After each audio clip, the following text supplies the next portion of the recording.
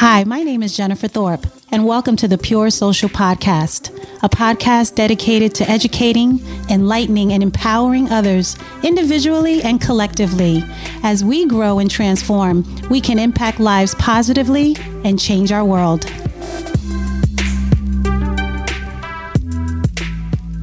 Hi, everyone. I am truly looking forward to just talking to you all today about what it really means to make a change. I had the opportunity with my husband to be a guest on a podcast where we were able to talk about cultural humility. This is a topic that I know my husband and I and other friends and different people within the community, like we've really been having discussions about what it really means to make change, whether in our spiritual community, in our communities where we live, and just in our world. And I think when we consider the events that have taken place, with shootings that have taken place, Asian Americans have been impacted, Pacific Islanders have been impacted. We still have the disparities within the Black community. We just have right now what's going on in Georgia. Voter rights are being threatened, and we're seeing advocacy groups begin to stand up and to fight for that. And the list goes on from our health to science to climate to inequality. There are so many areas in which we are passionate about, and yet it can be very overwhelming to figure out, how do I make a difference? How do I make a change? And I wanted to just give some few pointers or tips, you can say, on how to really begin. And once you kind of get started, where you can go from there. And I wanted to just begin by saying the first place you really do need to start is with yourself. It's so important that you have a self-awareness of who you are as an individual, of your strengths, your weaknesses.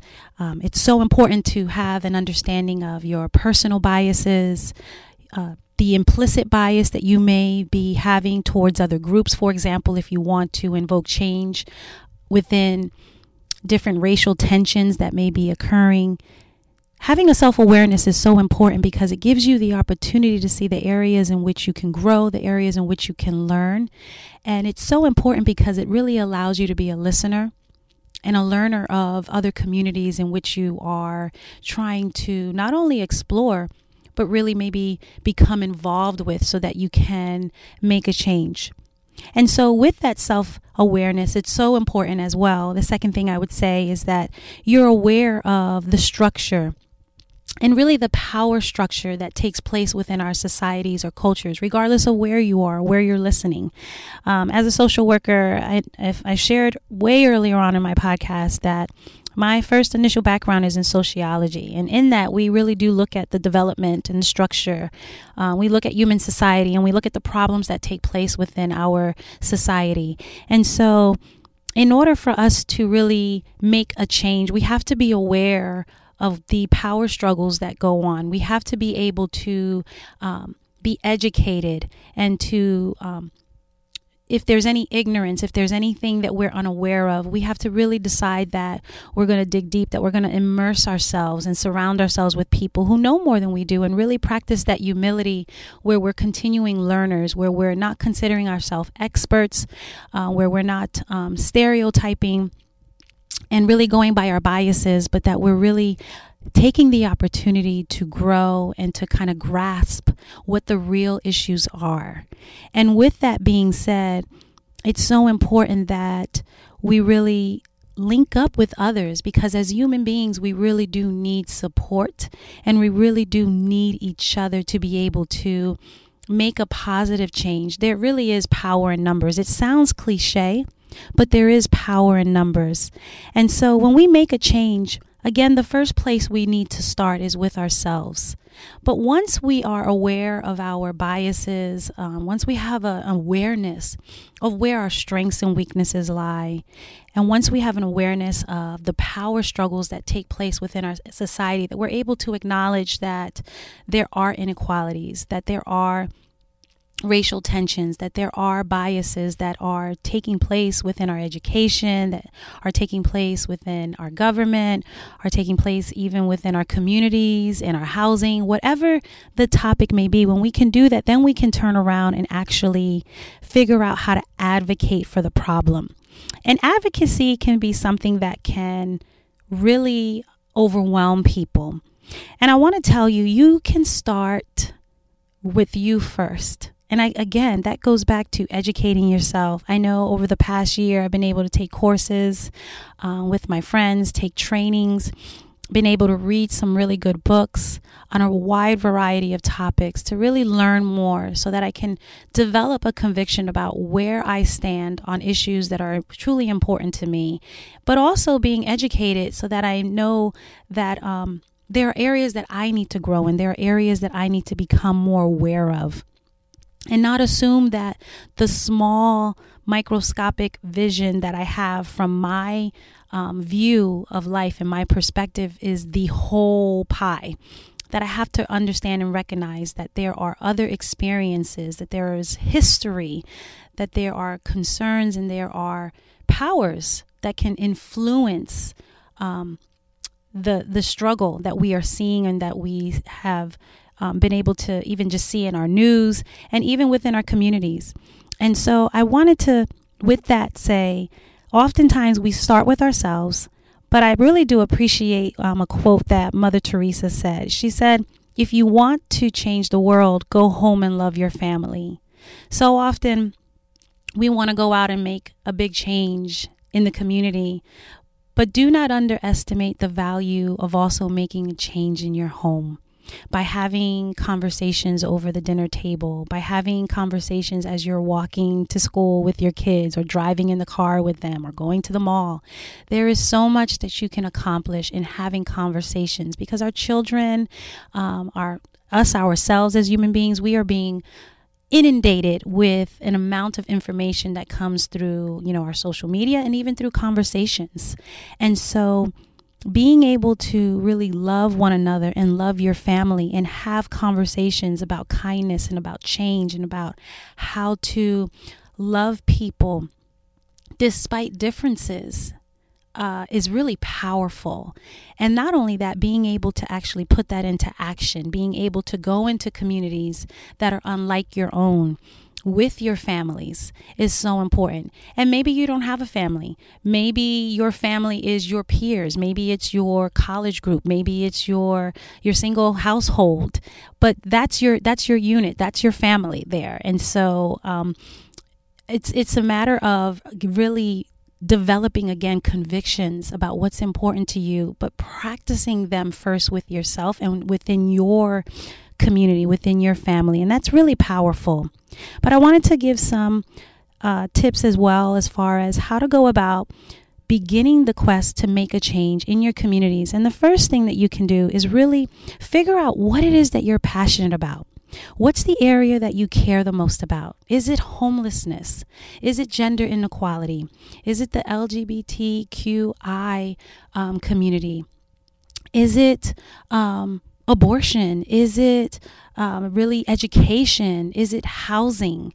Is it the differences within the power struggles, the glass ceilings for women versus men? Is it pay? Whatever it may be, but figure out what you're so passionate about. Is it immigration?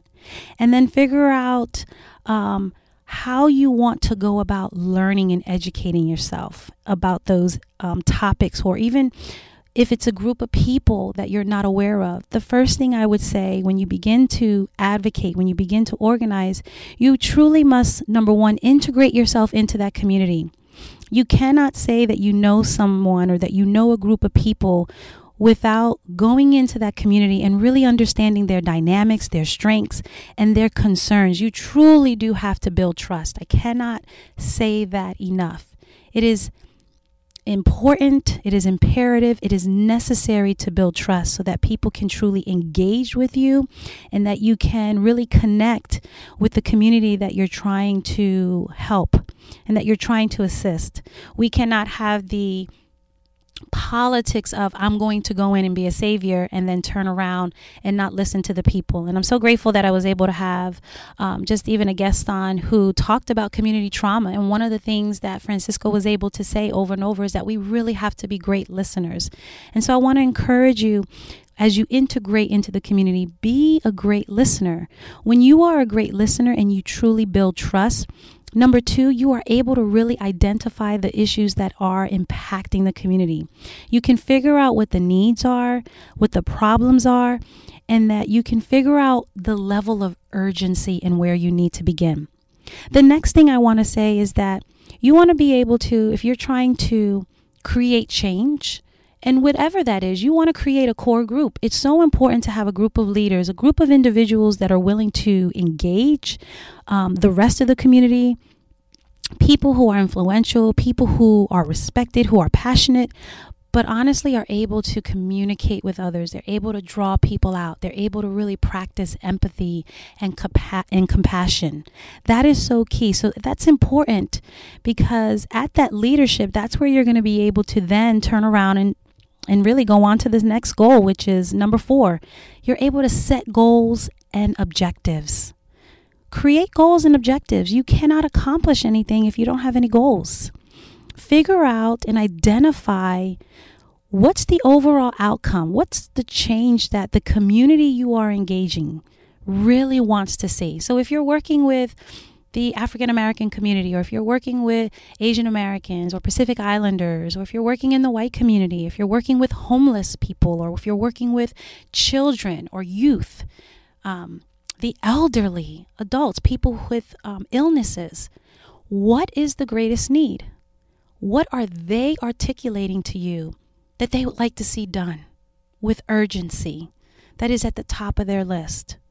And then you can go about creating a goal and in turn, objectives that will allow you to intervene and accomplish that goal. Because there's nothing more frustrating than creating goals that never get to see fruition. I have been in various groups professionally, in church, and even in my own household where we can say we want to do something. And if we don't create a goal, if we don't create a plan, then we really plan to fail. And so this is such an important step. The next thing I wanted to just share is create an action plan to meet those goals. Identify how you're going to work towards those objectives. Determine what's possible. You know, we're not magicians. We are not magicians. You have to really be able to figure out how you're going to be set up for success. For example, every year in the state of Virginia, as in many states, most of our children towards the end of the year, beginning in 3rd grade all the way up to maybe 12th grade, they take a standardized SOL. At a certain point, it is required for graduation. That is something that is policy. It does not change. There are very few ways to get out of that. So if your goal is, hey, people don't want that anymore, we're going to change that.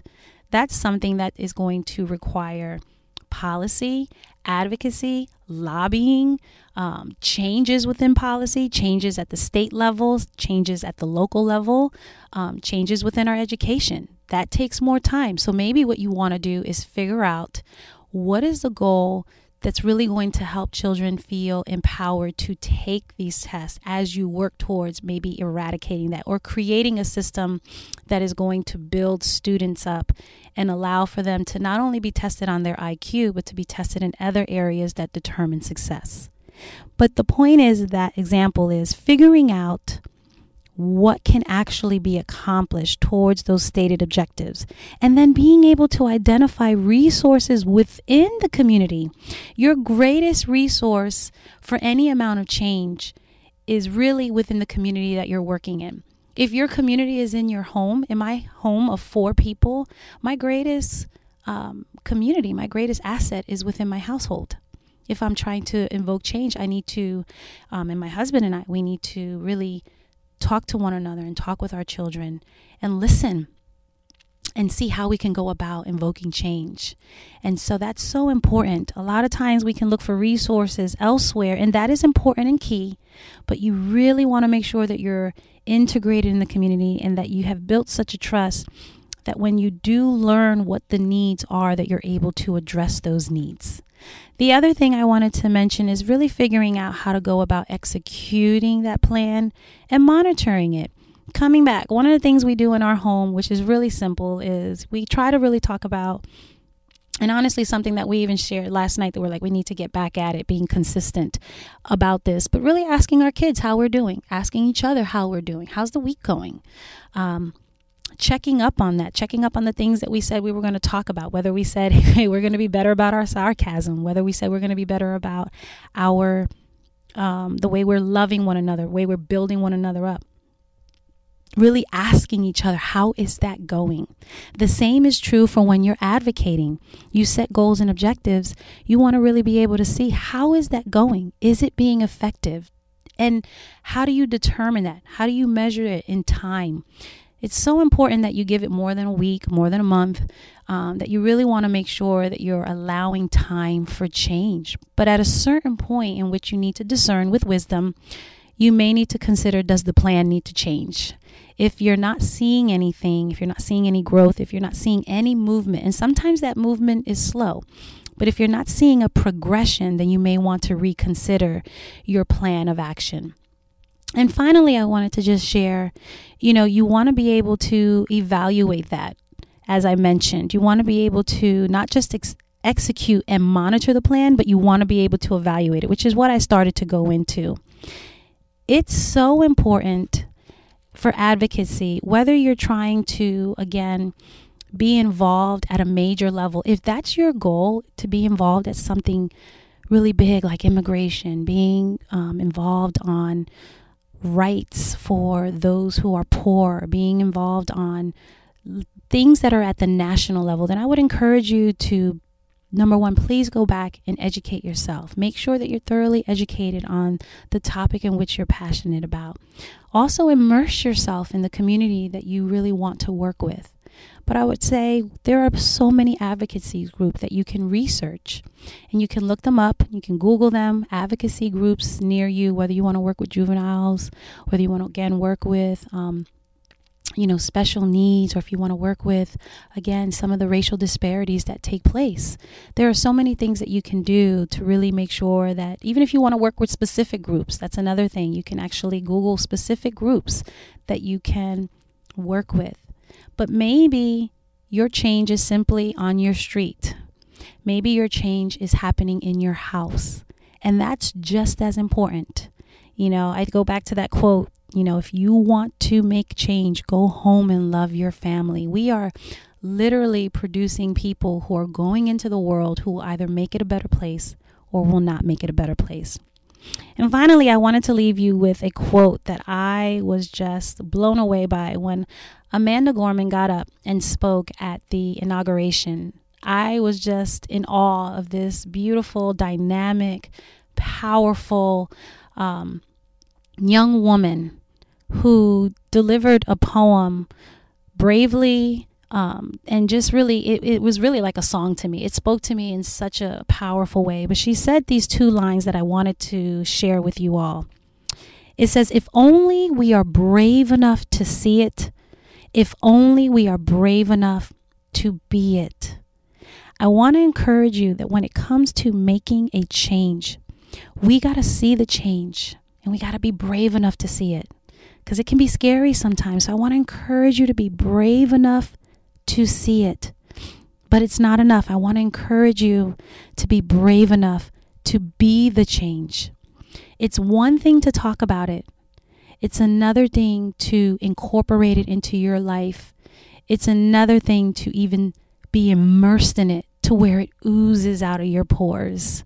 We are a work in progress, but it is a beautiful thing to work together and to find other partners in the community that are working towards the common goal. There are so many ways to make a change in your personal life and in our communities, in our nations, wherever we are. And I just want to encourage you, again, to be brave enough to see it and brave enough to be it. And with that, I thank you for listening. It's been a blast just talking with you for a few minutes. And I can't wait to be able to discuss my next upcoming podcast with you. Thank you all, and Hope that you're having a wonderful week. Bye-bye.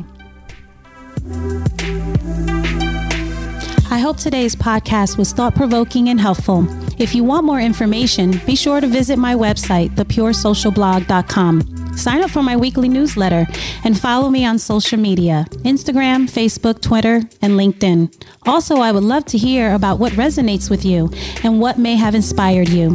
Please leave a review and spread the word about this podcast. Thank you.